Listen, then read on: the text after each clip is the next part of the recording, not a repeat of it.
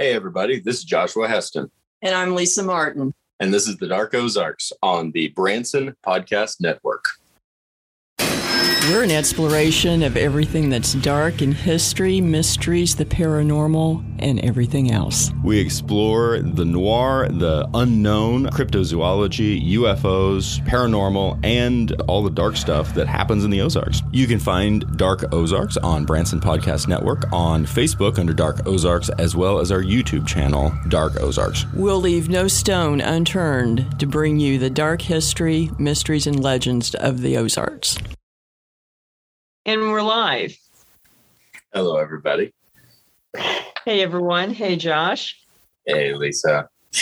And welcome to the Dark Ozarks. It is Wednesday evening, and we have a fun topic. We do. And I think a very, hoodoo. What kind of hoodoo do you do? That's right. I love the title. I really do. That was all you, Lisa. That's off to you. Oh, thanks. And there's lots of hoodoos. That's the thing. Mm-hmm. And lots of context and a lot of history and a lot of lore coming from a variety of sources, some of which might prove surprising. I just realized, I looked it up. I kind of knew it was happening anyway, but this is the last Dark Ozarks broadcast of the summer of 2022. That's correct. The autumnal equinox takes place tomorrow at 8:03 p.m. Central Standard Time, and which means the next time that you see us, it will be autumn, and I'm excited. I am too. We've been kicking things off a little bit already, and very quickly, why don't we just run down upcoming events? And for information on everything, you can go to paranormalsciencelab.com for information and tickets. Absolutely. And first off, we're going to be in Caney, Kansas on Saturday. Yeah. And that's a free event. Yes. Paracon, I believe, as the... Yes, the Border Town Paracon. Yes, with Southeast Kansas, and I'm just publicly coming clean. Huge confession on my part. This is the first Paracon I've ever been to. Well, we've done Mysterious Four States. It's pretty much, but okay. I just think of that as like our fun gathering at the Coleman in Miami, Oklahoma. Yeah. Now this will be more of the sort of a little more traditional Paracon format. So it's free. Come out. There's going to be lots of people there, lots of topics. So and it's in the little Ozarks of Kansas. So yes, it is. I request zebra cakes backstage. Okay. Request away. Just throwing that out there into the ether. I'd like a box of zebra cakes with my name on it.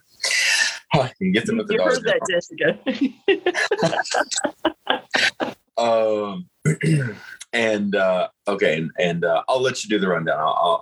I'll be quiet for a moment. We've got a full slate of autumnal events coming up. We do. And we hit the ground running again October 7th in downtown Hollister, Missouri for the Hollister Haunted Walking Tour, which is in conjunction with the First Friday Art Walk. And we're going to be touring the Old English Inn. There's going to be ghost tales and other entertainment. So it's going to be a lot of fun. Then on October 15th, we are in Joplin for Dark Ozarks October Country at the VFW 534. It's an all-day event covering pretty much everything under our umbrella for Dark Ozarks, and lots of things going on. Then on October 20th, we are back in Joplin for the Old Joplin Downtown Walking Tour, which covers the wild history and ghost tales of early Joplin. And that is a conjunction with Third Thursday Art Walk, which is put on by Joplin Downtown Alliance, and we're pleased to work with them. Then on October 29th, we are in Natonia, Missouri for a tour and investigation at the Ritchie Mansion and a tour of the Civil War Cemetery. And there's going to be all kinds of things going on there as well. So October is going to be full. I should say, just on the calendar, October 27th will be the yearly spook tour with Kids 102.5 in Joplin. October 28th is Halloween festivities in Hollister. Yes. And I don't know if we're doing something that night or not. I'm not sure either. It's we're playing that one by ear right at the moment. I think it has a bit to do with how quickly the October 7th date sells out, and it is selling tickets. It is. It's selling through. I just saw a notice today of 4 more tickets selling. So, so we are getting. We aren't sold out, but it's starting to creep up there. So if you're interested in that event, I would get your tickets before it gets too late. Yes. Then in November 19th, we have 2 events in one day. In the afternoon, 2 to 4, we will be at Always Buying Books in Joplin, Missouri for book signing for you and I. Then that night, we will be at the Webb City Library for a tour and investigation, proceeds helping the library. And that's always a great event. So it's a pretty full slate. It is a full slate. Very excited about that. And we are certainly being definitely assisted by 2 really phenomenal sponsors. We are Always Buying Books in Joplin, Missouri, and they are the sponsor for the event on the October 15th, the Dark Ozarks October Country, as well as Beard Engine Brewing Company in Alba, Missouri. So we are very appreciative, and as well as our venture with Branson Podcast Network, where you can catch our podcast. 100%. So excited about all of this, really, and so appreciative of the folks who have reached out and become part of the sponsorship team. It's a lot of fun, certainly, but it also opens doors for us to do events, and I'm thrilled. Quickly, I say that and then I take a long pause. Great. It's been a long day. It has been. Sides. And my new favorite place. We were on the radio 12 hours ago. Yes, we were. Oh my gosh. Had coffee then, have coffee now. It's a beautiful circle of caffeinated life. And we'll get into that in here in just a second. But my new favorite place to buy books is Always Buying Books, and just picked up a new title that you picked up for me. Yeah. Because Bob advertised it online. I looked at it and said, I want it. And it proved popular because there's only 2 copies of this, and the first one had already sold. It had, and to someone you know. Mm-hmm. Yours truly. Bob was rather amused when I went in to pick up your book. So strongly recommend following Always Buying Books in Joplin. There's a great Facebook group as well as the Facebook page. And if you have questions, you can reach out to them. Also, the Beard Engine Brewing Company in Alba, Missouri, as well as the Alba Press, which is where you get your paninis, and I still want a grilled cheese sandwich and a black beer. That's on the list for next time. It is a beautiful location. It's haunted. We did a investigative survey there a couple of weeks ago, and there's so much history packed into such a comparatively small space. Alba's not a big town. No. I can't wait to go back. Me either. And, we're going to have some more announcements in conjunction with that coming soon. So things to come. So very exciting. And so we'll see if my functional cognitive powers dissipate over the course of the evening. I picked you up in front of the admittedly haunted Old English Inn in downtown Hollister, Missouri, in the 6:00 hour a.m. Yes. this morning. And thankfully, you brought me coffee. I did.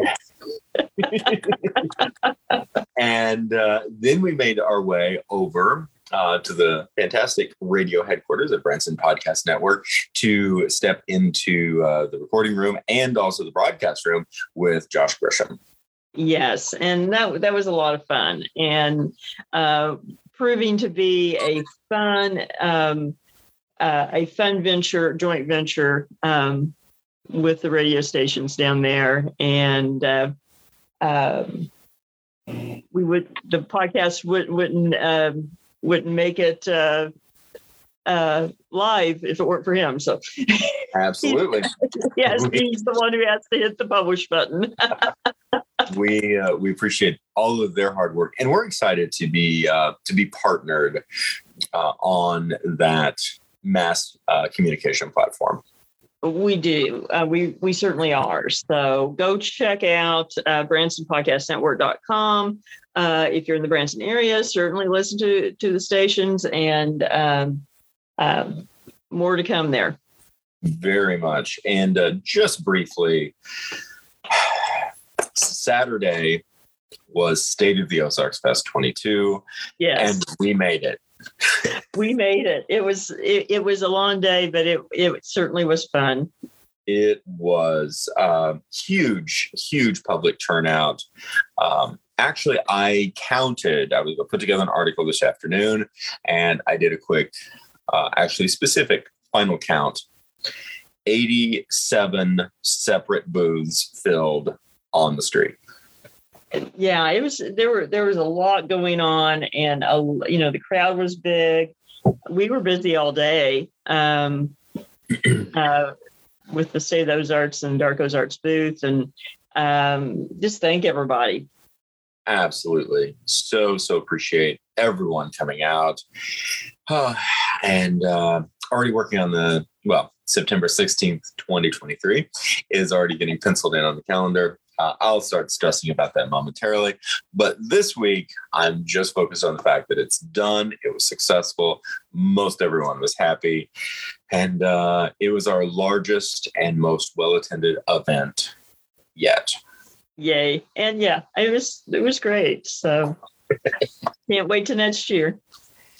Oh, absolutely. So lots of great opportunities to get to meet us in person because we're just that exciting. And we get to meet you all as well, which we look forward to. Go to paranormalsciencelab.com for more information, as well as in some cases, ticket information. And it's also important for people to know that a large chunk of the proceeds, when it is a ticketed event, a large chunk of the proceeds go to help the historic structure that is the centerpiece of the event. So not only can you have a really cool event, you can have a lot of fun at what we're doing, but you can also be helping preserve historic locations for the next generation. Yes. And with that, hoodoo. Mm-hmm. I do love some hoodoo. Probably being facetious, but I am particularly fascinated by the study and practice of hoodoo. And it's even in its specificity, because hoodoo is separate from voodoo, and that's important to understand, that there's really unique sources historically and culturally for hoodoo, and those, of course, a primary source originates very similarly to voodoo, which is, I think, one of the reasons for the misconception that they're the same thing, and that is West African animist religious tradition. Yes, and I guess if people are, saying what is the difference between hoodoo and voodoo, They both have religious aspects. Voodoo, the religion, is much more specified and rigid. It is Catholicism. Basically, you have hoodoo, and then you add Catholicism to it, and you have voodoo to a large extent. To it, yes, is a really, broad view, just to help people think. Yeah. Without trying to do a graduate level survey course on the difference. Right. We're saving that for the subscribers later tonight. Yeah. And hoodoo tends to, it's very spiritual. It views the practice as using and manipulating spiritual energies through practice. Whereas there's a much more ritualistic aspect with voodoo that a lot of it does come from the Catholic Church and those practices. And of course, there's and we'll cover some of this tonight here on the long format, but there's some very important and understandable socio-political reasons and cultural reasons for that, particularly in, of course, Haiti and Santo Domingo, and then neat crossover. Now, other elements that I think set hoodoo apart are a admittedly existent influence from essentially poor white Europeans. Yes, that very much true. That is something that oftentimes gets overlooked in the larger discussion. We have an understanding that individuals were leaving Europe for a variety of reasons. Some seeking, simply better economic opportunity, but many for the fact that they were being persecuted for their religion, Huguenots being a great example of that. And in some cases, the to perhaps a lesser degree, the Puritans, et cetera, the Pilgrims. I think to a certain degree that, the some sentiment in England being, let's just get them over to the other side of the Atlantic and they can do their thing over there, as opposed to, some of the more bloody things that were happening contemporarily. But Huguenots, again, come to mind, as well as Quakers. And that's a big story. I just found out recently a lot of my Heston ancestors had strong ties to Quakers. So that's not surprising. So, actually, some of my family did as well as some of the Huguenots. So. And I actually know a Huguenot family descendants that are here in the Ozarks as well. And one of interesting, I'm doing a little bit of a deep dive diversion, but one of the family names that's associated with the Kendrick house, as we've discussed, is Janny. And Janny is actually the my grandmother's paternal grandmother's maiden name. And had the opportunity to have a great discussion with my uncle, who has studied. He's a history professor, a retired history professor from Pennsylvania. So I was like, okay, tell me more about this. And he said, well, the first thing that you have to know about the Jannies is that they started out as Janets, and they were in France, obviously, and they came over with Bill in 1066. So yeah, and somewhere along the line, converted to became Quakers, which I think was probably a bit far removed from the original knights and nobility coming over with William the Conqueror. So that's just a bit of fun trivia about me, but it is associated with the Kendrick House in Carthage as well. And then, although we're not going to do, we've covered things like Cherokee Black Magic, but associated with hoodoo is the very strong Native American connection feeding into the North American practices. Right. And often the sort of the broad discussion on the topic is the influences with Native Americans and African Americans in the early days, developing the American version of hoodoo. And as you said, often that poor white settlers' influence was left out. But what most people in that discussion leave out is that in society at that time, poor whites were pretty much in the same category socially as Native Americans and in some aspects, even enslaved Americans. So they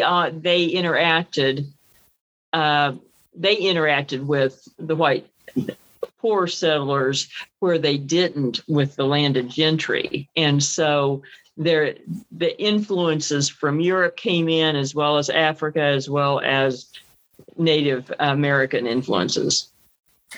They did. And it's something that I think we either don't see today or we pretend like it's not there. Especially if we, are really following the official position that all Americans are created equal and therefore we don't actually have an aristocracy. And then there's all the rest of us. But, especially, you take, especially even, take the Commonwealth, for example, the Old Dominion and what was, landed gentry of Virginia to such a large degree. And then you look at all the people who were holding it up. Right.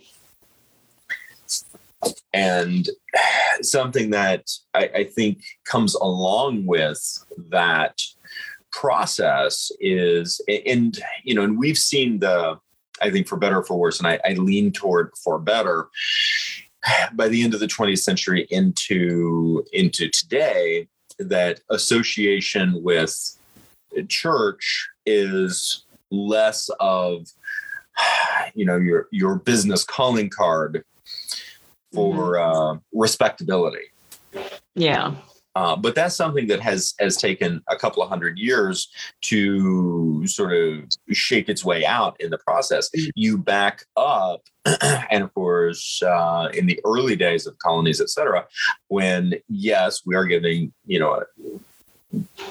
religious freedom as part and parcel with being an American, but at the same time, adherence to a specific church and or specifically to the Anglican Church in association with England being a requisite to open certain doors.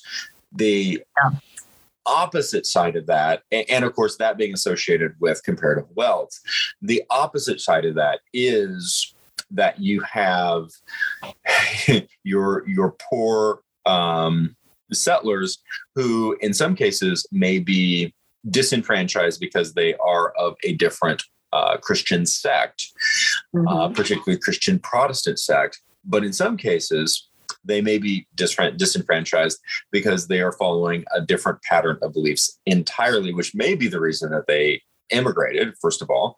And second, as the histories of America and North America are being written, these are people who are not necessarily getting their history written because they're still hiding their belief structures for fear of religious persecution. And I think that hoodoo fits well within that strata. Very much so. And often hiding in plain sight, so to speak, but very much trying to stay off the radar. and or moving into the hiding in plain sight to me is fascinating because you're dealing with oftentimes symbols, talismans, practices that portions of them can be displayed publicly. The hex symbols on the barns in Pennsylvania is one of them to me. Yeah. Yeah. And then people who don't know, the uninitiated into the occult, because that's it, it's literally what we're talking about. Hidden knowledge is the uninitiated can look at it and say, "Oh, that's so pretty," or "That's interesting." Exactly. And sometimes, incorporated into quilts or things like that. And people think, oh, it's a pretty pattern. And that's all it is, but it was more than that.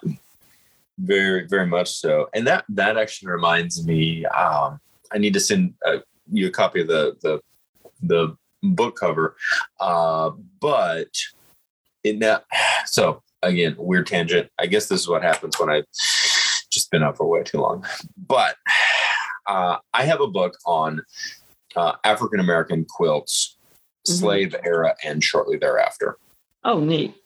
And it is fascinating. My mom bought the book in the 1990s. And there was the source citations are from a purely academic standpoint are somewhat questionable because at some level within the book, it basically says, yeah, but we don't know. But the other thing to balance this out is that the oral tradition, the oral histories passed down within particular families. And in this case, the book's primary source was an elderly African-American woman in South Carolina, in Low Country, talking about that this was coming from a sociocultural context in which there weren't a lot of people running around documenting things during the 1860s and prior. So you kind of take what you can get. That said, the basic approach is that quilts, along with obviously we know many other mediums of art, particularly the spiritual, but in this case, we're talking about quilts. The quilts were used as signposts to guide escaping slaves on the Underground Railroad. Yeah, they would be hung, like they would be hung out as someone was doing laundry to give signals that it's safe, it's not safe, or go this way, that way, etc. And I think that's a good illustration of the fact that when you talk about the history of hoodoo in America, a lot of this, again, was not being written down. You didn't have a lot of spells being written down or practices. A lot of it was word of mouth, handed down through a family or from one practitioner to an apprentice. And so you get sources where you have someone that is relating what they have been told over time. And it's easy to try to dispel credibility of it or to say, well, then this is all made up. None of it's real. It has no effect. And that is from our modern perspective of the assumption of literacy, the assumption of documentation, whereas most of history has never been documented. Correct. It is. And as we moved into a postmodern era, quote unquote, I think that there is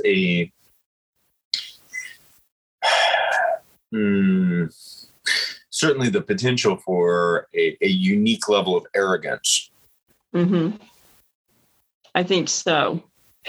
And especially when information is, at least current information, is so readily available too. Yes. It's, and I think a lot, of course, there's a catch-22, but the assumption that if it isn't written down, it didn't exist. That is imperialist arrogance at its height. Mm-hmm. It is. By the same token, presuming that because it's written today, when the ability to leave your mark, online, etc., is so easy, does not necessarily mean it's true either. Very, very true. Reminding me of several memes. One involving Abraham Lincoln warning us about Photoshop. Yeah, exactly. But with that background to know, how about we delve a little bit into sort of the motifs in the subject in the Ozarks to start with that are seen a lot.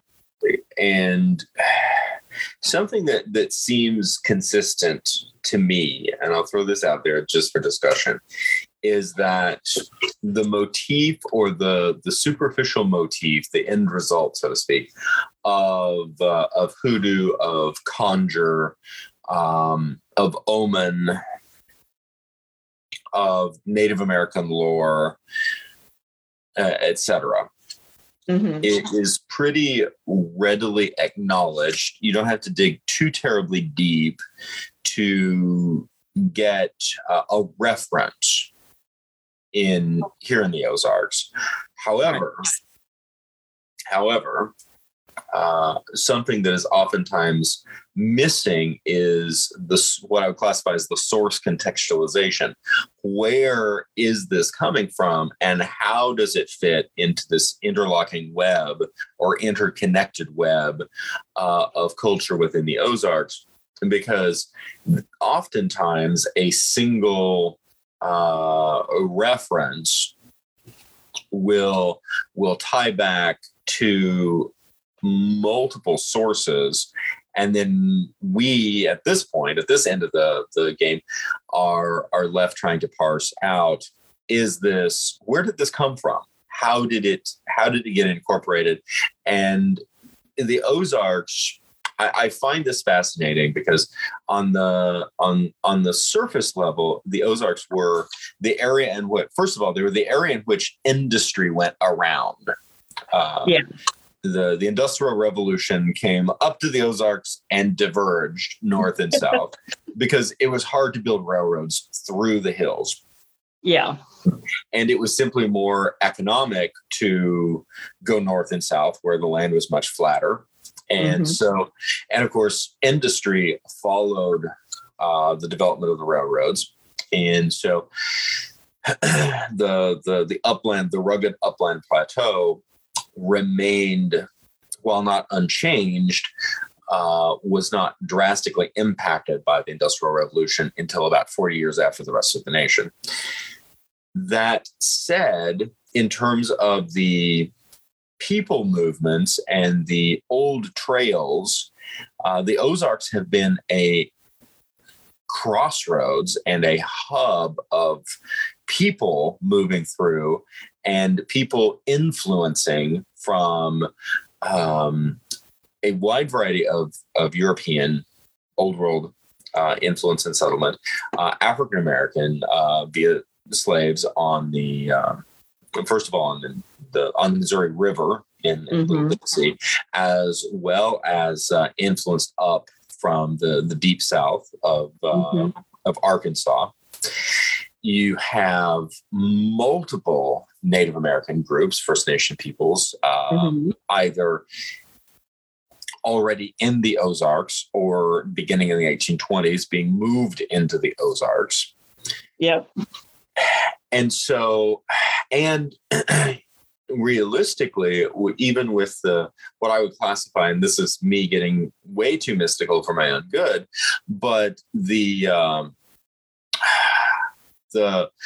potential of ancestral memory of much more ancient America's peoples that were first of all, the bluff dwellers, but the mound builders whose cultures we know from Cahokia, we know from the Spiro Mounds, we know that they, in many cases, seem to exhibit strong similarities with some aspects of Aztec and Mayan culture. And these were peoples who had clearly existed over this space for generation after generation after generation. And to a certain degree, from almost a metaphysical standpoint, I can't help but think that they left their mark, even if we're unconscious of it, not just a physical mark.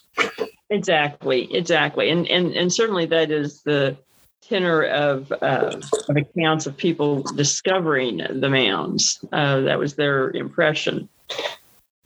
And so you do have all of those factors coming together. And that being said, they're sort of a grouping of certain signs that are viewed in the Ozark culture as signs of hoodoo and witchcraft. Yes, and hoodoo and witchcraft go hand in hand. We should say. That's what I was going to say. For the uninitiated, and sometimes for the initiated, heavy crossover or the inability to distinguish between a hoodoo practitioner and a witch. Yeah, often the answer there is it one or the other? Yes. Yeah. Yeah, and that's very much the case. And I think for one reason is that these practices existed for so long before there were these kind of labels too. Agreed. And before internet searches to parse everything out and put it in a neat, tidy little digital box. Right.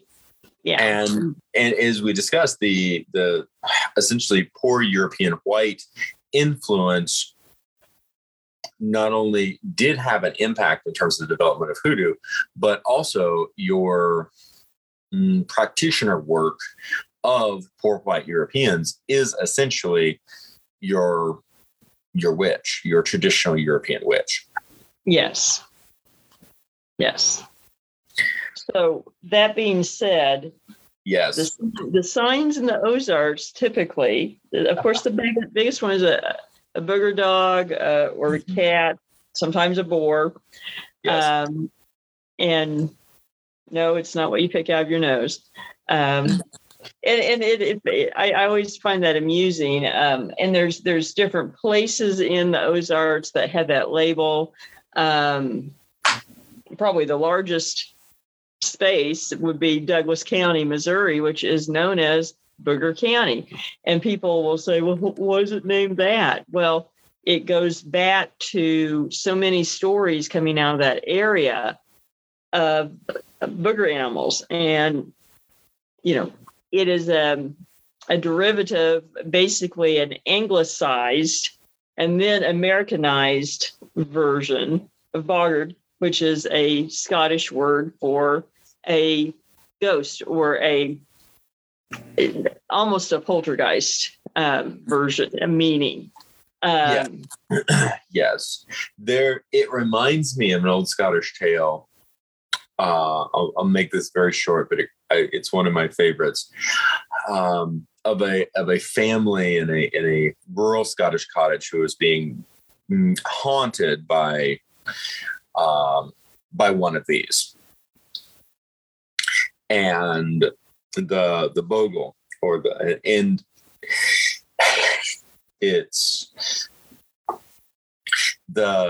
They finally they've had it up to here with the poltergeist activity, and they finally decide that they're going to move.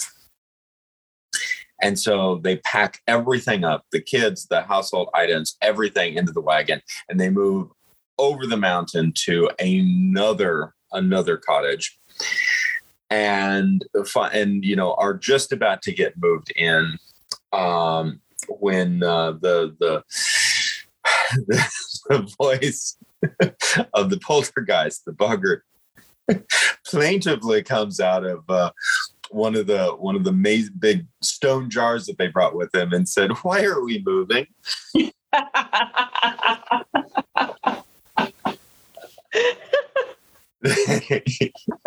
I like that. He was sad.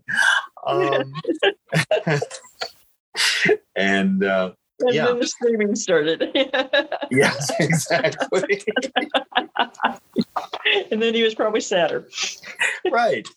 Wonderful familiarization, I think. And it really speaks to the Scots-Irish influence, immigration and settlement in the Ozarks.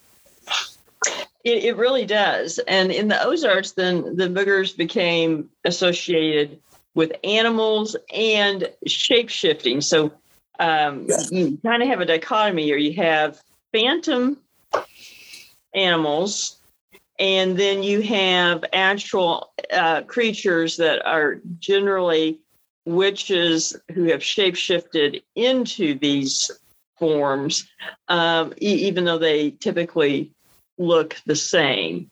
And one, they're black, a large, an animal that's out of proportion, larger than it should be in real life. Usually a dog, a boar, a cat, could be even a bear, although that's not as common. And so, and I love the fact that you have both. That you have these tales that it's a phantom, and actually one out of Douglas County, out of Booger County, being one of my favorites from the Civil War, the one where the soldier sees actually the phantom boar hog, and during the war, it had become a belief that seeing one of these phantom animals was a death omen, that if you went into battle after seeing one, that you would die. And so they are encamped. They know they're going to fight the next morning, and he sees this booger boar, and, he's telling everyone, he's afraid he's going to die. So they go into battle. He survives. He's bragging to everyone that he's beaten the curse because he didn't die. And then that very night, sitting around the campfire, he's cleaning his gun, and it discharges accidentally and kills him. Yes. And the moral of the story is that you can't escape the fate of seeing this vision. Right. It is an inexorable death omen. And that was something that popped into my head during the YouTube live. Quick shout out. We are on YouTube. You can go check us out there. But not at this moment. We're talking here. You all can stay right here. But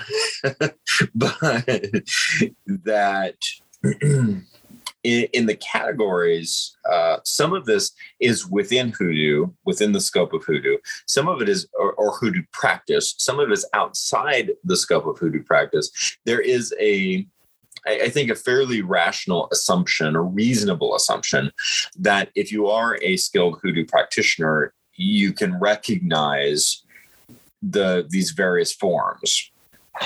Yes, or at least signs that sort of the tells. And again, part of those are it isn't quite right. The dog is too big. It's bigger than even a wolf. The boar is unnaturally large.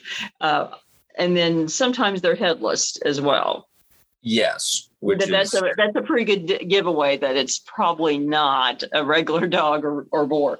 A giant headless animal. Exactly.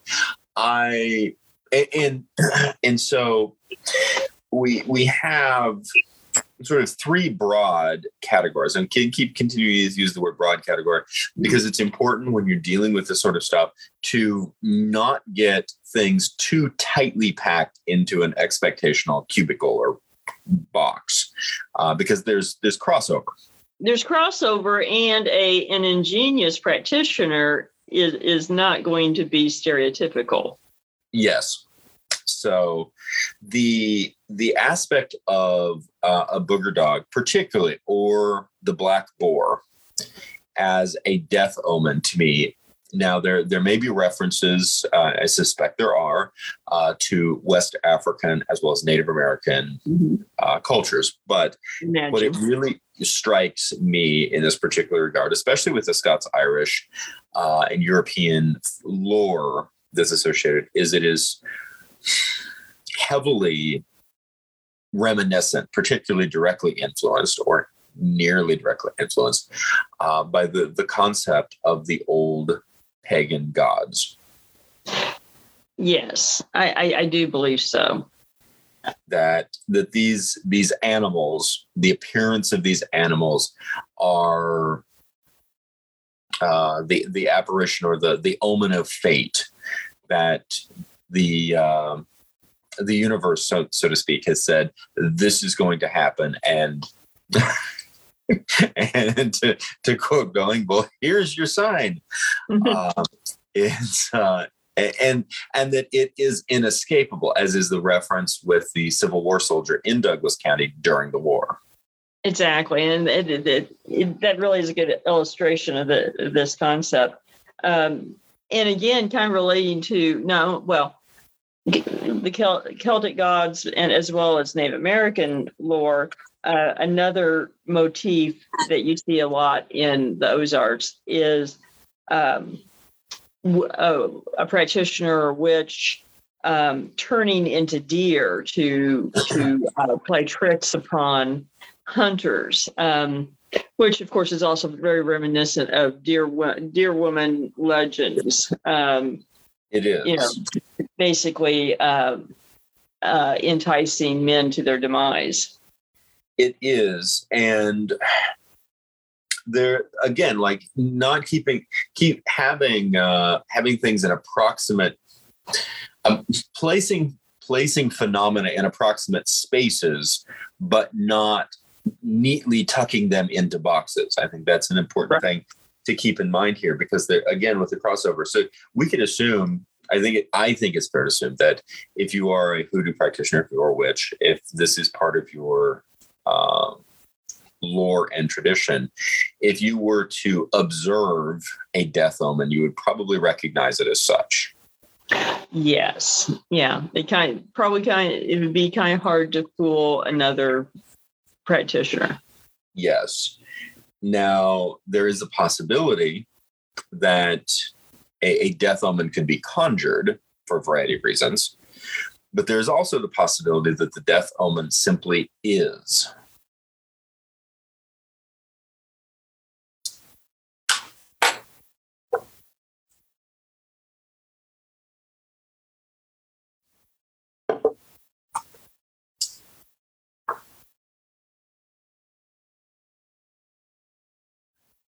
I think we're back.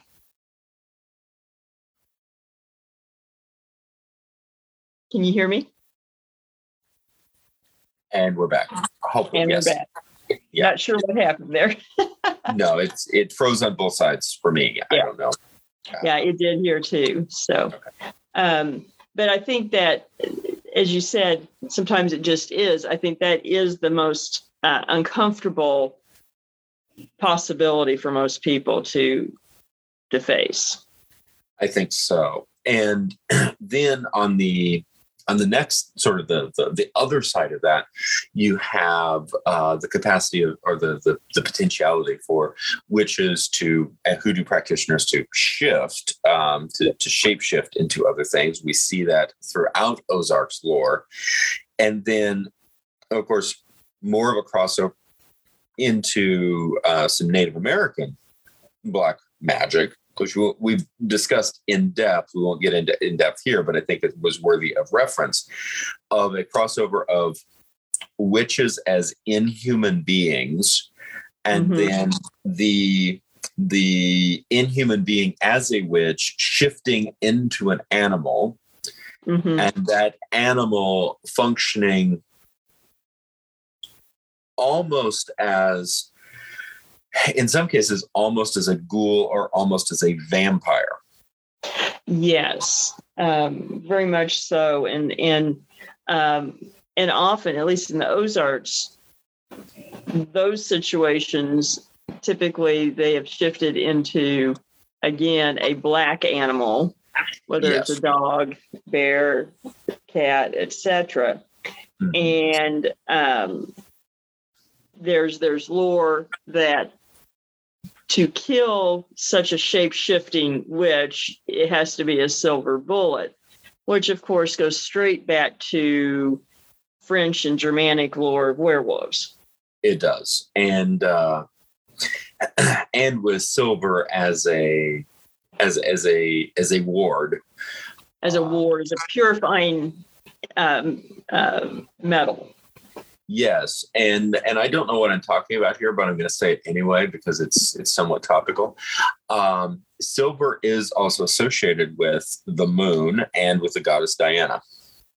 That's true. I mean, that is true. And often these shapeshifters and these phantoms as well are often seen at night under the moon, etc. So there may be a connection there.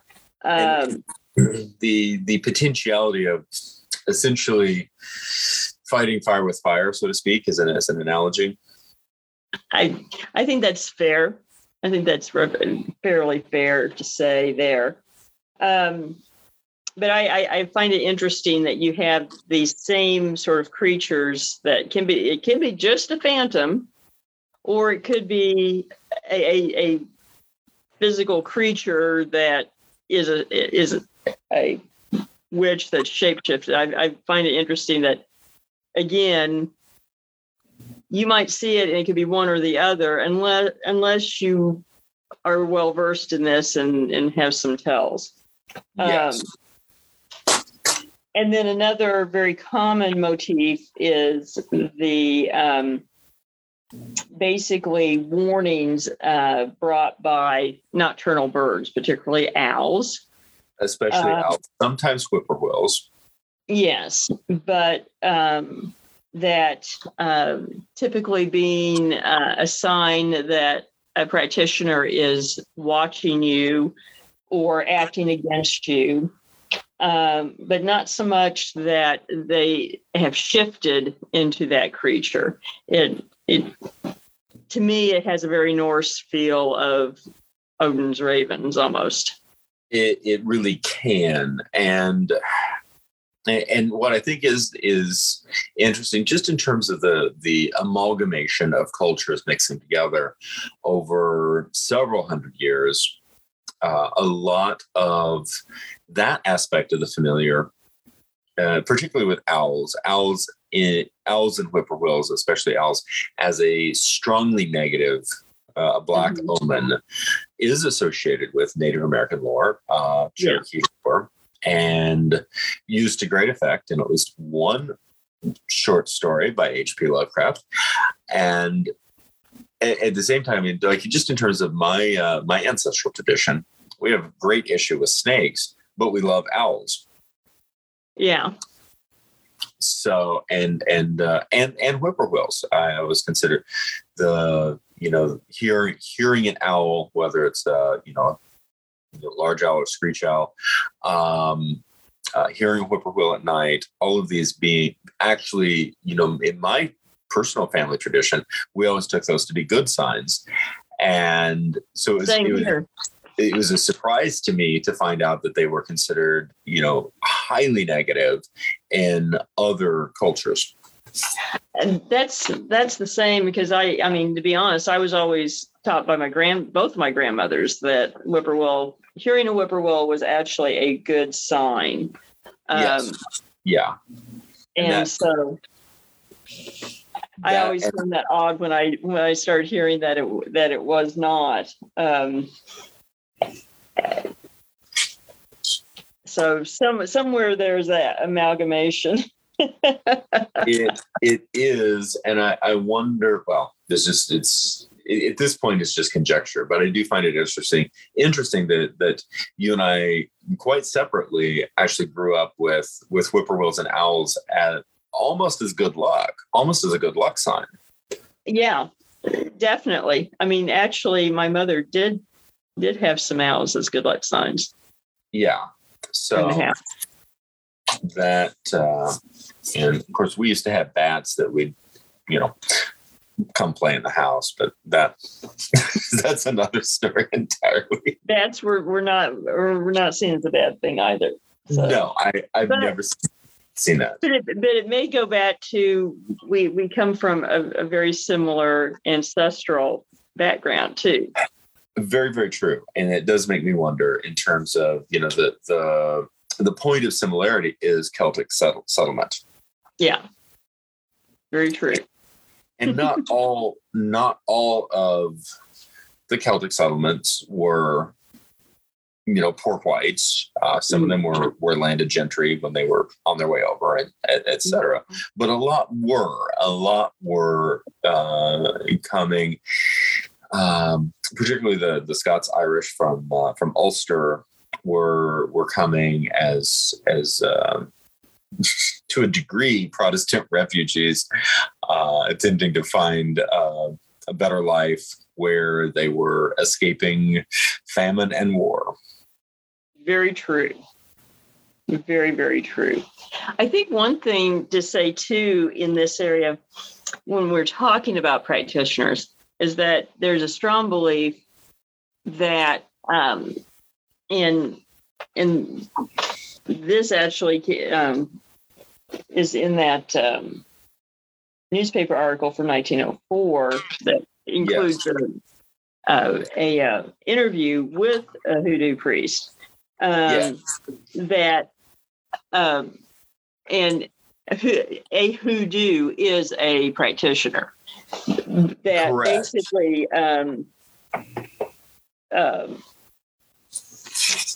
that they are born, not made, so that you're either going to be one or not, which is very similar to sort of the belief in some sectors in old Europe about witchcraft, as well as shapeshifters and things like that, as well as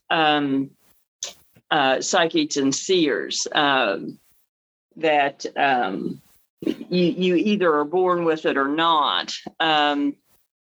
And I do find interesting. I've not seen which source it's under, that you do traditionally hear that signs that of a future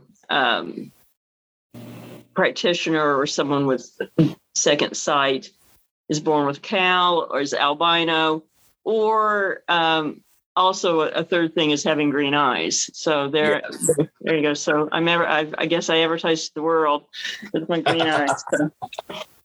Which is, I think that it's, again, these are things that have in various ways worked their way into the substrate of modern consciousness. But again, just a little bit below. Right. I'm going to have to check on my puppy for just a second. Okay. But we have this St. Louis Republic article from 1904 in regards to a hoodoo murder. If you could give folks just a quick rundown of the case, okay. I will be right back. Okay. Yeah, this is interesting because so little of these kind of things are actually in print and recorded. And this was actually a murder trial that went on in, I believe, St. Charles, Missouri, which is just barely north of St. Louis, but it's very indicative of hoodoo throughout the region. And there's testimony in the trial of Price Edwards.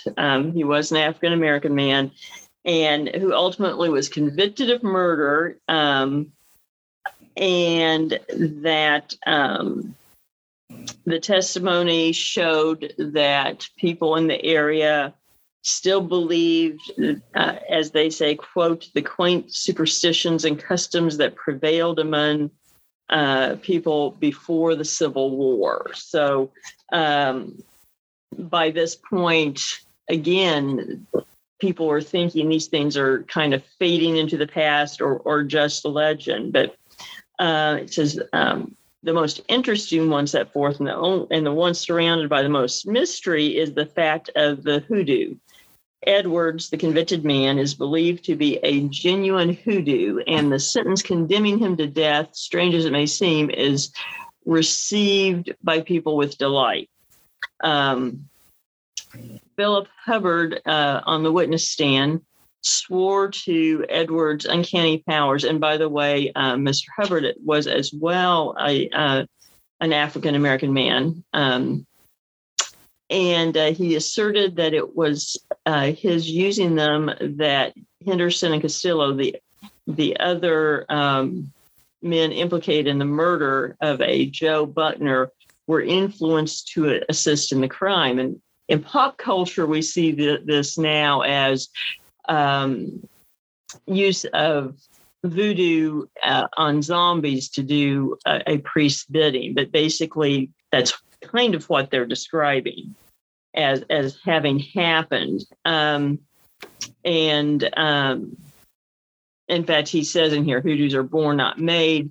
The first and all important thing is to discover the proper herbs from which one may gain the power, and they are not the same for any two persons. And the search for the proper ones often consumes many years' investigation. When the herbs are found, they must be dug from the ground with great secrecy and ceremony. So basically, you have to find your own form of hoodoo. And what works for you doesn't necessarily work for someone else. But, and he goes on to say that, that to make something really work, you want something of your victim, a piece of clothing is best so that you can wrap the herbs in it, which of course would become your fetish bag, or some people would say a Hetz bag. Ironically, in the Ozarks, I've also heard that instead of a bag, a bowl would be used. Interesting. A fetish bowl that it would have the contents of the spell seen in the bowl, and it placed somewhere, usually under a floorboard or something like that.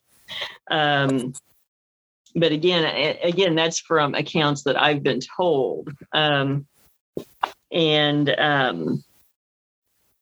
I've even asked why a bowl and not a bag, and one person told me that what they had always been told is if it didn't have to be moved, you put it in a bowl and left it somewhere. Okay.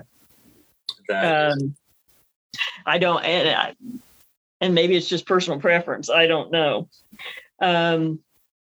But and again, they talk about being in proximity to the victim, staring at them, almost, pretty much the evil eye in Romani beliefs. So, what you're hearing here is very much almost Eastern European lore there. And so it's really interesting. The detail here, this is one of the more detailed accounts that I've ever seen actually in writing. It is, and it makes me think a reference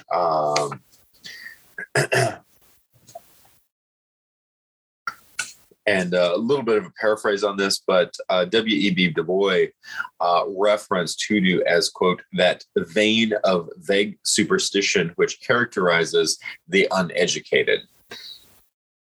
Yes. And I can see him saying that because he was such an advocate for education, and that education would be the means for African Americans to succeed after the war in the latter 1800s. There's also an account involving Frederick Douglass that while he was escaping slavery, and he did escape multiple times, I think twice before he succeeded, that a hoodoo warned him he would fail. Yes. And he did. A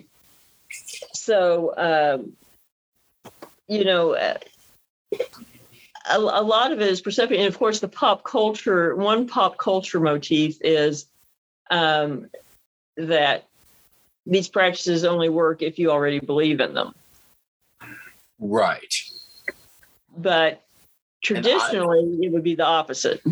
I was going to say, in so many cases, and the literal practice of hoodoo is heavily framed by Delta blues.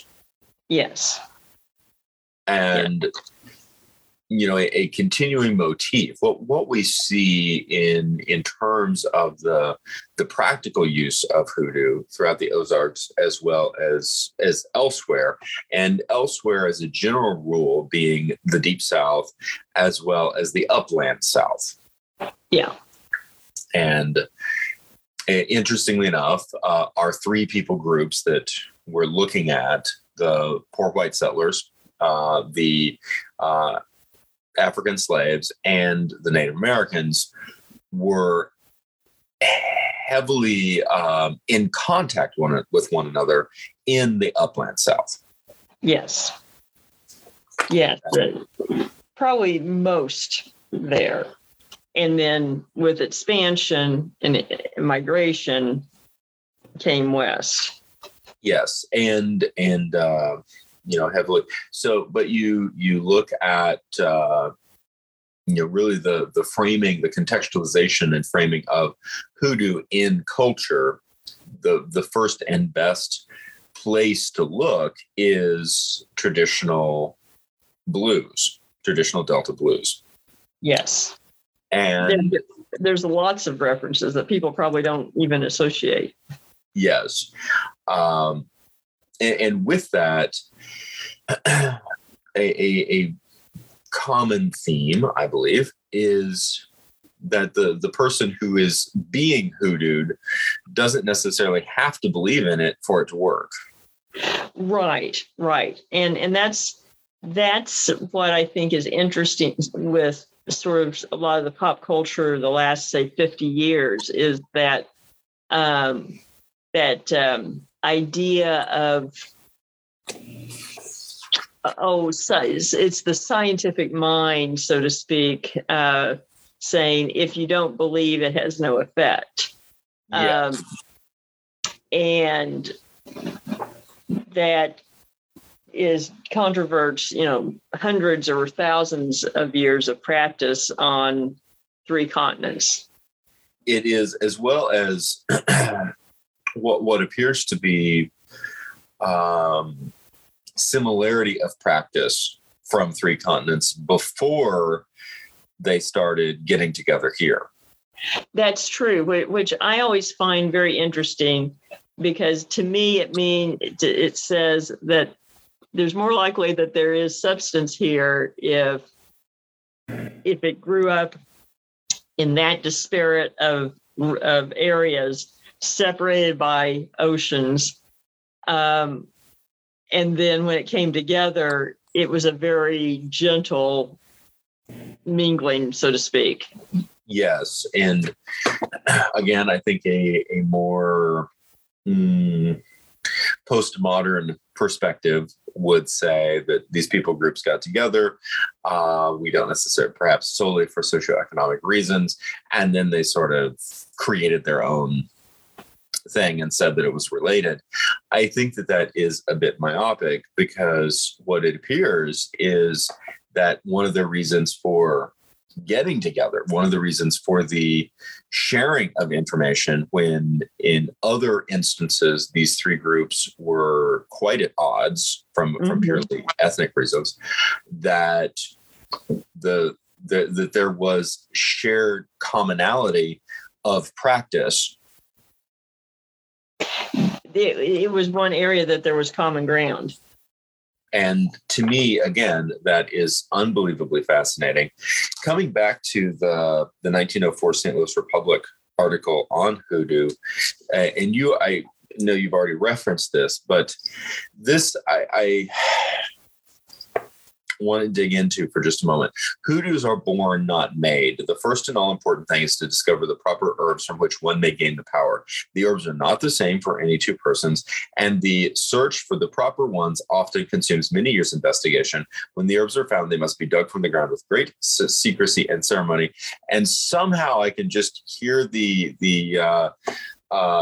ancestral voice of W.E.B. Du Bois screaming across the century, going, "This doesn't make any sense." So I'm going to take a modern, or perhaps a postmodern critique perspective for just a moment, because it seems a little bit in contrast to some of the other aspects of hoodoo. Mm-hmm. And basically, from a cursory view, and I think it is on a cursory view that this doesn't make sense. It's on a deep view that it begins to contextualize. The cursory view basically says it's super secret, but it's completely different for everybody. So have at it, and either it works or it doesn't. And if it does work, great. And if it doesn't work, too bad for you. And if it does work, it only works because everybody else believes that it works, and you just got everybody buffaloed. Possibly. And if you're wrong. Yeah. So, it's just that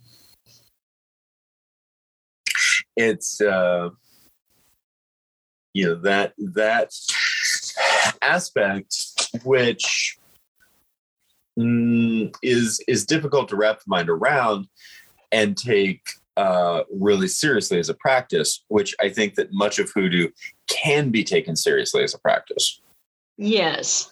But on the other hand, I think that there is also at times sort of woven in there some intentional subterfuge, so that, to discourage outsiders from meddling or trying to learn, we don't need too many practitioners, that kind of thing. And mm-hmm. If outsiders are dismissing it because it doesn't make sense, then it's easier to operate and hide in plain sight. Right. So in its ephemeral and seemingly nonsensical nature, it's basically functioning as a very high-end psyop, but only from the ground up. Grassroots. Mm-hmm. I like it a lot. It is something that I find really interesting. So the reference that hoodoo conjurers were often Black people with power over white people. Yes. Yeah. And again, it's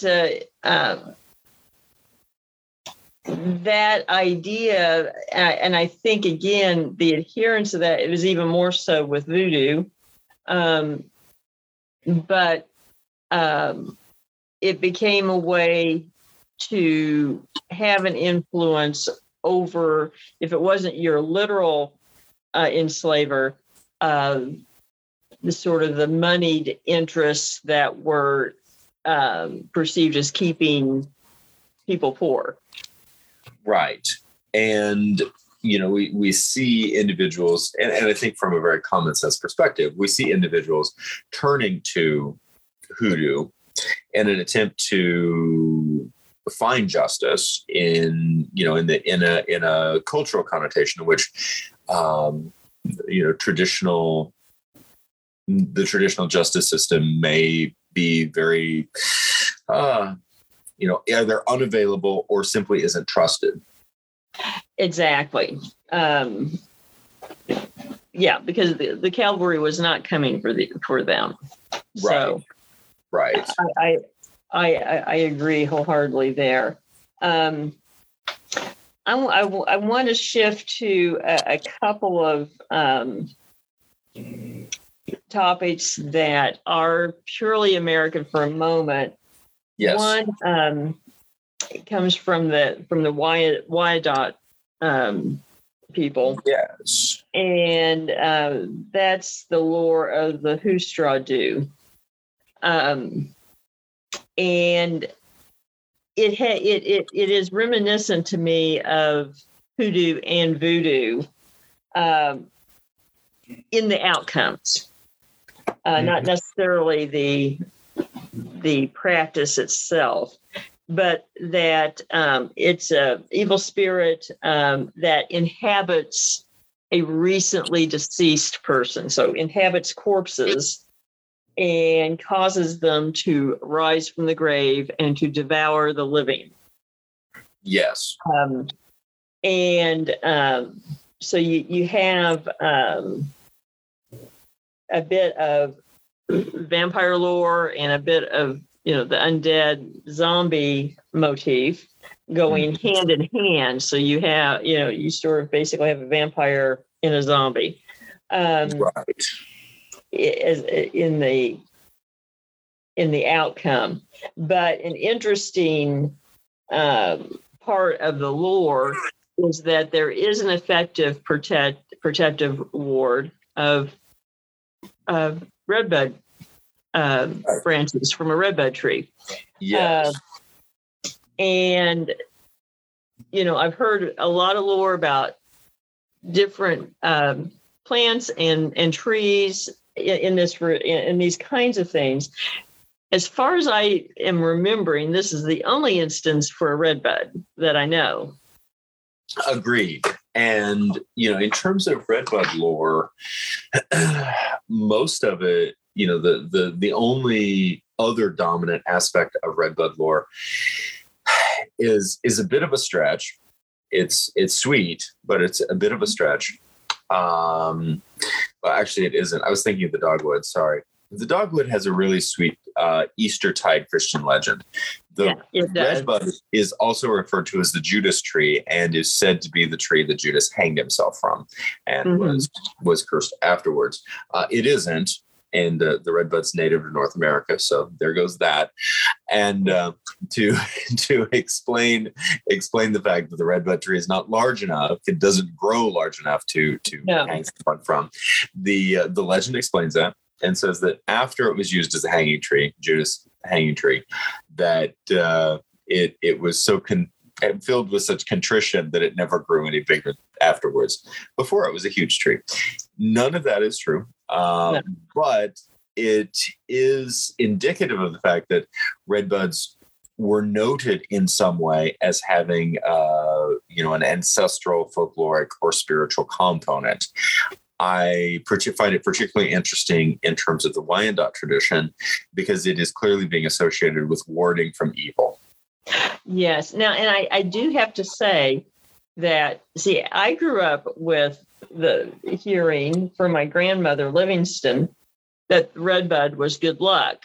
And in fact, she had a redbud tree at her house in Arkansas City, Kansas, that I'm not even sure how old it was, but it had come from, I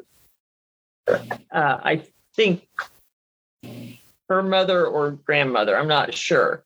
And she insisted that when my parents would move, that they take a cutting of the tree and plant it where they lived. And in fact, we still have a redbud tree in the yard at the farm that came from her tree. So I just grew up, hearing that, it was good luck to have a redbud tree. Agreed. And redbuds, of course, do grow native in the Ozarks.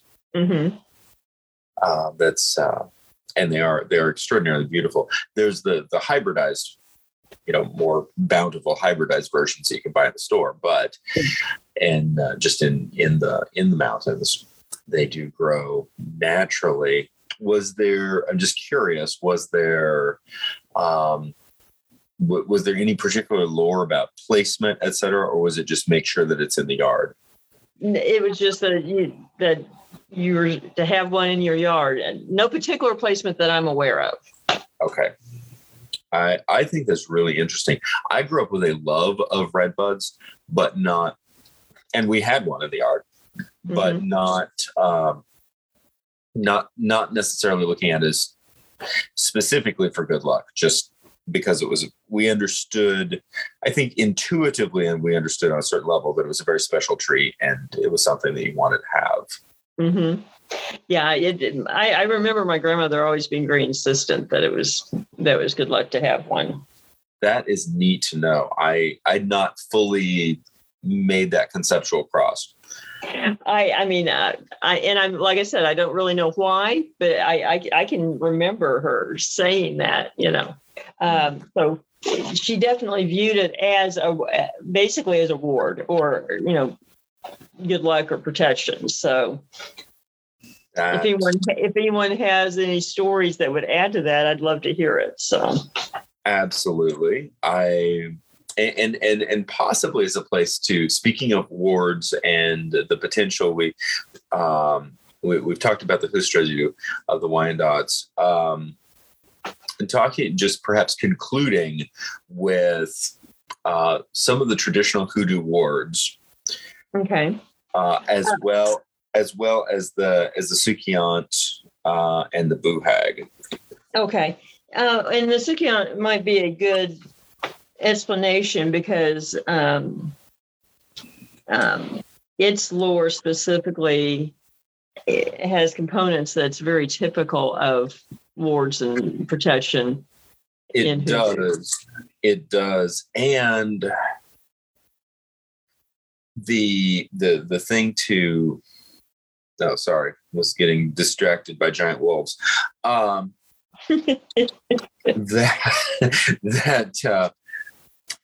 Something that's easy to overlook, a good aspect of hoodoo, and you do see this throughout the Ozarks, is wards against evil. Yes, that's true. I guess we could start there. Wedge pegs are one. Yes. Which are three-sided thorns or pieces of wood carved into triangular spikes, basically, and then buried in the path to the door, so that a practitioner can't cross it. Over time, sort of the Christian version of that became, it was tri-sided because it represented the Trinity. But that idea goes back much further, and three-sided symbols typically are seen as wards throughout European history, including for the Celts, the triple spiral. Yes. So I think it's more three-sided in that traditional sense is where it originated, and then it acquired sort of the Protestant connotation, even though I'm not really sure why the Protestants seem to adhere to that more than Catholics, even though they associate it with the Trinity. I'm not sure why. Anyway, also witch bottles, Yes. which often you would hang glass bottles from a bush, or some people would slide them onto branches. Those hanging would act almost like a wind chime, and it's supposed to scare off spirits and practitioners. Paint blue, of course, was often used to paint porch ceilings,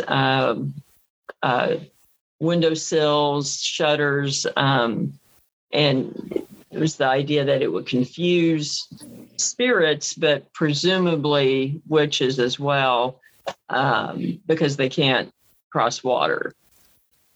Right.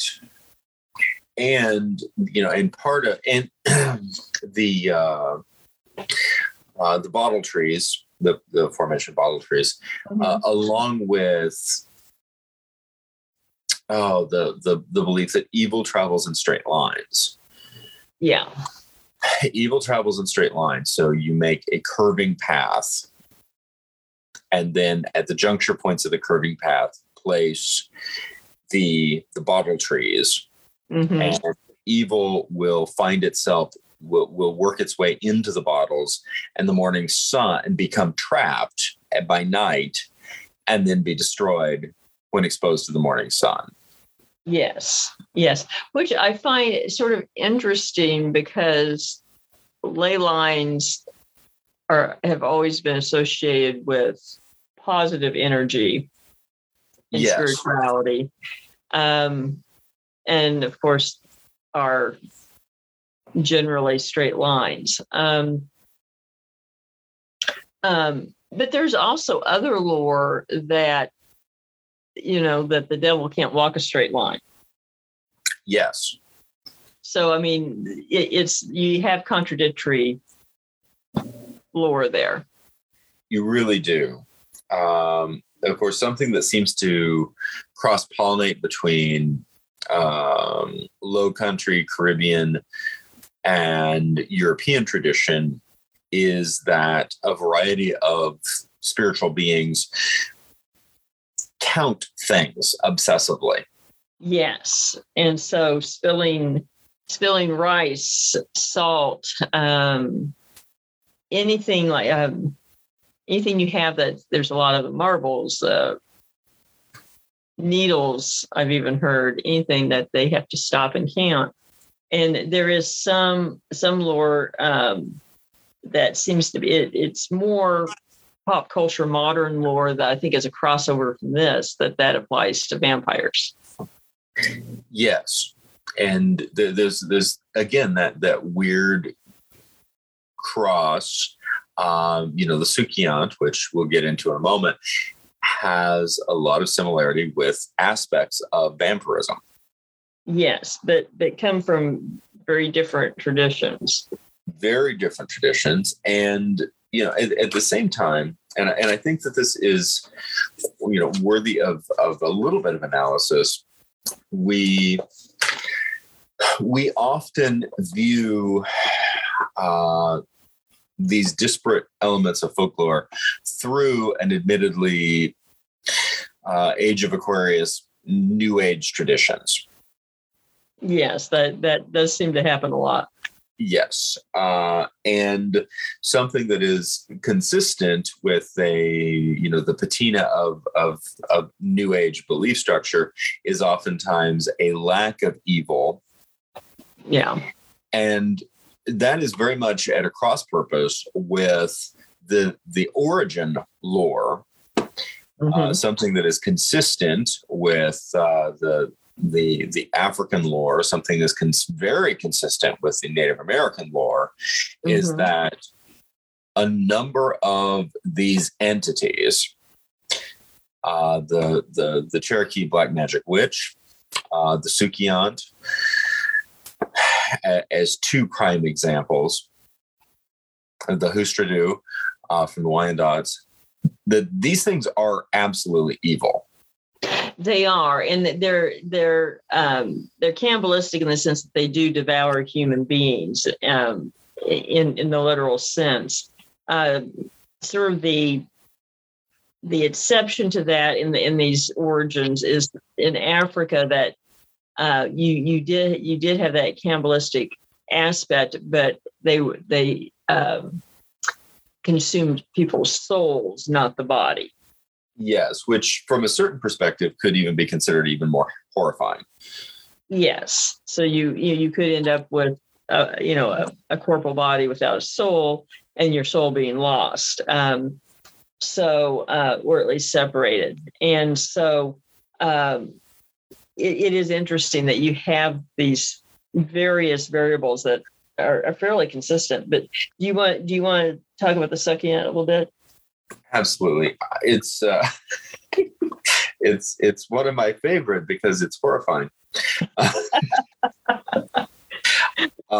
And it is. I knew that. That's why I let you do. It is part of Caribbean folklore. I think that's an important point to note. Now you can say, well, what's that got to do with the Ozark? Well, obviously there's a cross population or cross-populating lore from the Caribbean to the Low Country. In the Low Country, we typically see this as the boo hag. There are some definite similarities there, but we also see this lore coming into the Delta.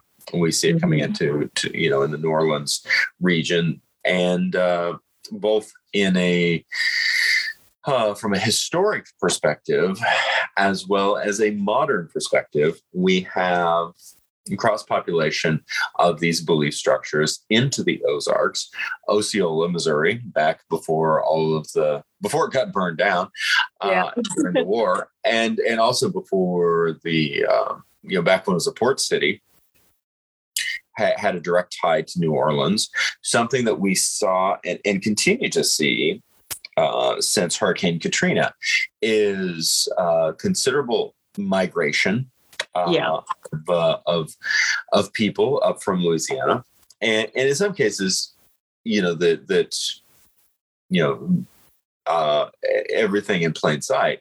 But in other cases, particularly with individuals from low economic status fleeing that part of the country in the face of having everything that they knew being destroyed by the hurricane, are individuals who are practitioners or heavily steeped in this lore. And we do see a rise in this type of practice in the Ozarks after 2004.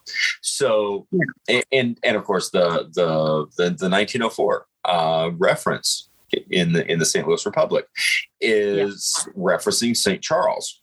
And strongly connects all of that. So just because it's Caribbean doesn't mean that it isn't associated. And again, with the Sukiant, we have one of these entities that really defies the three boxes in terms of which one to put it in. It appears as a reclusive old woman by day.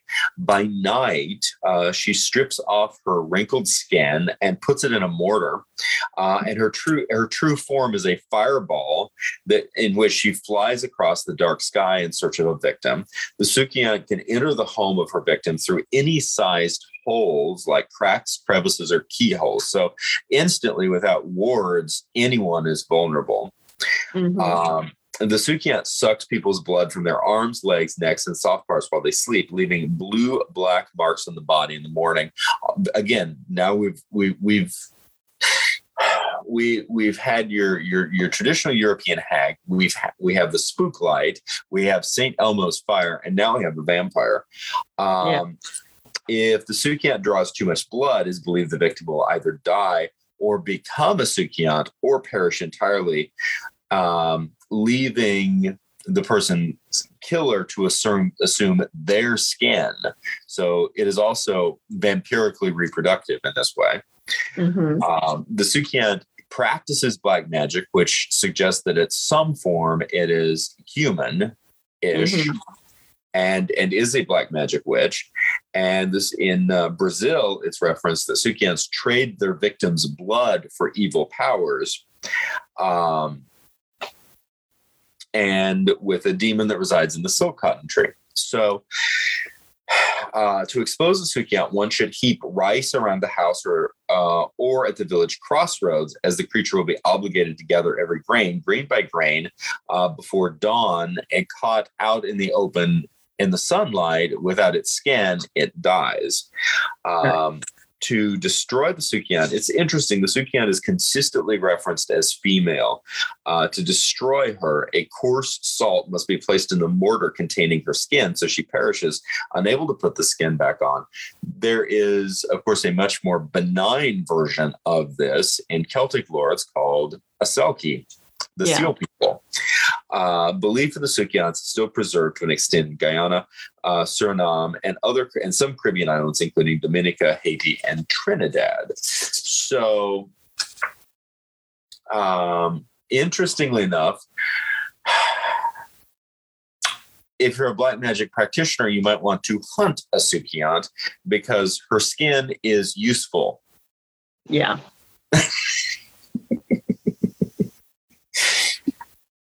And there in Grenada and Barbados as well. These are parts of the lore, and there is very little difference. There are some differences, but there's a lot more similarities than differences between the Sukiant of the Caribbean and the Buhag of South Carolina Low Country. Yeah. And so, I mean, you can definitely see that crossover. And, again,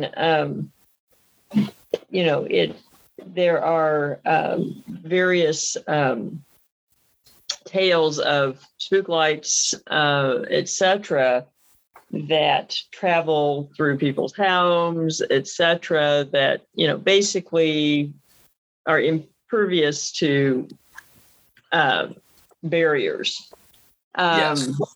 And so we view those in a very different connotation than they would have been 300 years ago. Right. Now that is, to me, that's a really interesting cross-reference, because of course in the Hornet spook light, Joplin spook light, whatever you want to call it, your spook light. I'm just going to call it Lisa's spook light at this point. That's fine. You're wonderful. I'll have hate mail now. But with the surrounding farms in that area, and as well as sometimes vehicles, the spook light just moves through whatever it wants to. Yeah, through houses, through barns, through vehicles. Although I don't know of any accounts of people actually being attacked by it, but if I certainly could see how things like this could be observed and taken that way. And then perhaps there is something more to it. It could be. A takeaway that a bit of this that I really hadn't put together, the aspect of the Buhag or the Sukiant being able to pass, to get through any crevice sort of thing, could actually be a way of trying to describe spook-like activity, saying, how did it get in the house? I don't know. It just got in. Yeah. And that's very possible. Because I've heard a number of people personally describe it passing through windshields into cars and things like that. So, right. So it might not need a keyhole or a crack if it can just go through the glass. So, right. Very, very true. So I think the takeaway is paint everything in paint glue. Everything, including yourself. Just become a Smurf and you'll be safe from the Sukiant. Or take your chances. Just something to think about.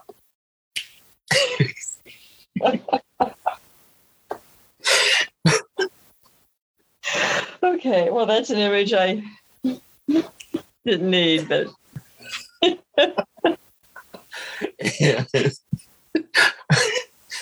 I'm going to show up at the Paracon completely blue.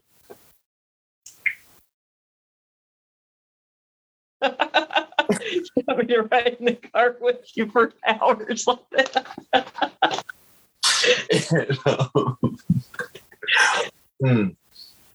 Okay. Well, perhaps not. But, just to be on the safe side. Here you go. Well, we'll see. We'll see what happens.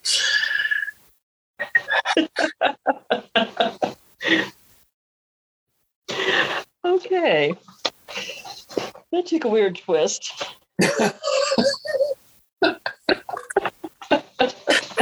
I grew up with the Smurfs. What can I say?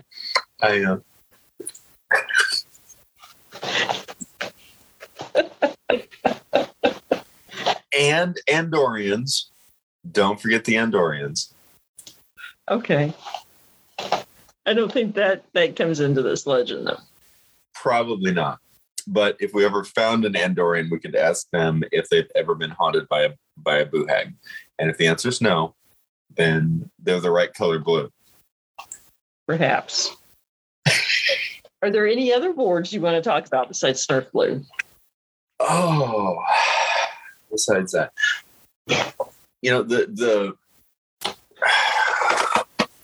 some really obsessively obvious ones, so obvious that they are cliche, but they do have a really strong sociocultural ancestry, particularly in terms of European ties, are horseshoes and rabbit's feet. That's true. You don't see rabbit's feet near as much as you used to. Nope. And so makes you wonder if bad luck has increased in proportion to the use of rabbit's feet going down. We may need to launch an investigative survey. Okay. We'll put that on the bottom of the list. Yeah. That's an excellent response. But it is funny. Common. And then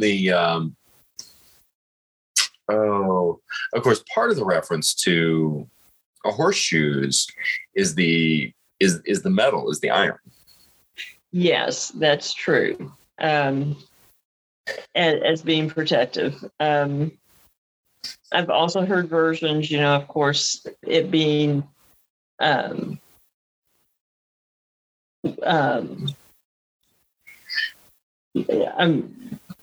been a long day. Upside down, you being trapping spirits Yes. at the doorway. Another ward, and we've mentioned before, is cedar boughs over the doorways. Absolutely.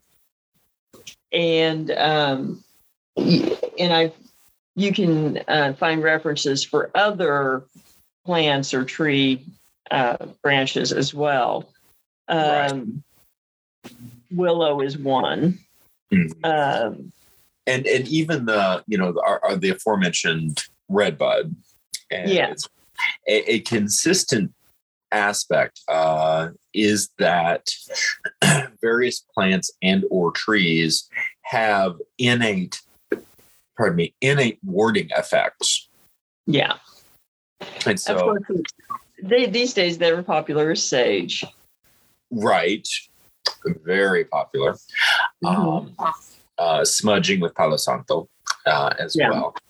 And that is something that is less popular or less well known is what we've already begun to reference, which is planting certain things, growing certain things in your yard or around your house, etc., to function as one part good luck charm, another part ward against evil. Very true. Very true. I guess one of the obvious things that we should list, since we're talking about hoodoo and voodoo, is goofer dust. Yes. And what is goofer dust? Well, I mean, I have seen different recipes, but often the main ingredient is ground brick. Okay. Interesting. And is it predominantly a ward? Yes. Well, it can be used. It can use offensively or defensively. It can be used as a protection. And brick in general also is. There's various lore about burying bricks at the corners of your house or the corners of your land as protection. And I think in part it's it's based on the making of the brick out of soil, clay, etc., and then using that. But again, a lot of it came down to what did people who did not have a lot of money have available to them to use. Right. And can't help but, I was just going to say, I can't help but theoretically conjecture the association with the hearth. True. And I do think that is a component.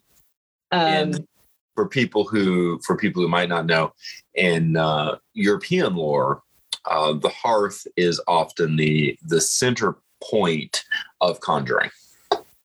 It is. And I think around a campfire is, particularly from the African traditions and the Native American traditions. So that makes sense. Another thing that people don't think of as obvious as wards or protection is basically different foods, as well as alcohol and tobacco. Yes, and of course that is definitely making some strong references to voodoo tradition. Voodoo, but also some hoodoo as well, because you are incorporating plants, but very much used in voodoo traditions. Offerings of food, usually white, rice, milk, eggs, things like that. Sometimes even flour. Then tobacco, and usually to be effective, it has to be smoked or burnt. Yes. And then alcohol. In voodoo, it's traditionally rum, but you can use other alcohol. Mm-hmm. So I've seen other bourbon or whiskey used. And I can't help but, my mind can't help but jump over to the, offering whiskey to the fairies. Exactly. I think it's very much the same thing, offering whiskey or ale. So similar traditions grew up in 3 continents. They did. And they mingled. And yes, it came together. And to a large degree, lesser so now, but still to a large degree, remains under the radar, so to speak. Mm-hmm. Very much so. But it can be in plain sight, too. 100%. A lot of these things can be done and are done, and other people aren't aware of it if they don't know what to look for. Very, very true. And that's okay. Yes. It works just the same. Exactly. It goes back to whether it's destiny or really. Mm-hmm.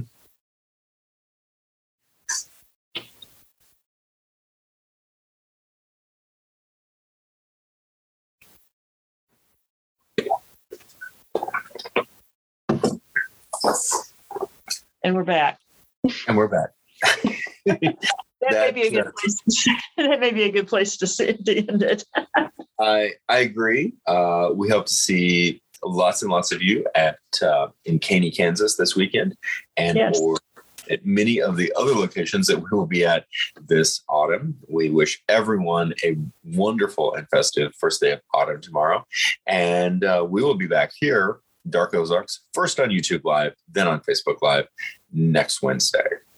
That's right. And then catch the podcast on Branson Podcast Network. Absolutely. It's going to be great. Good night, everyone. Night. Thanks, Lisa. Thanks, Alex. Thanks, Josh. Thanks, Alex.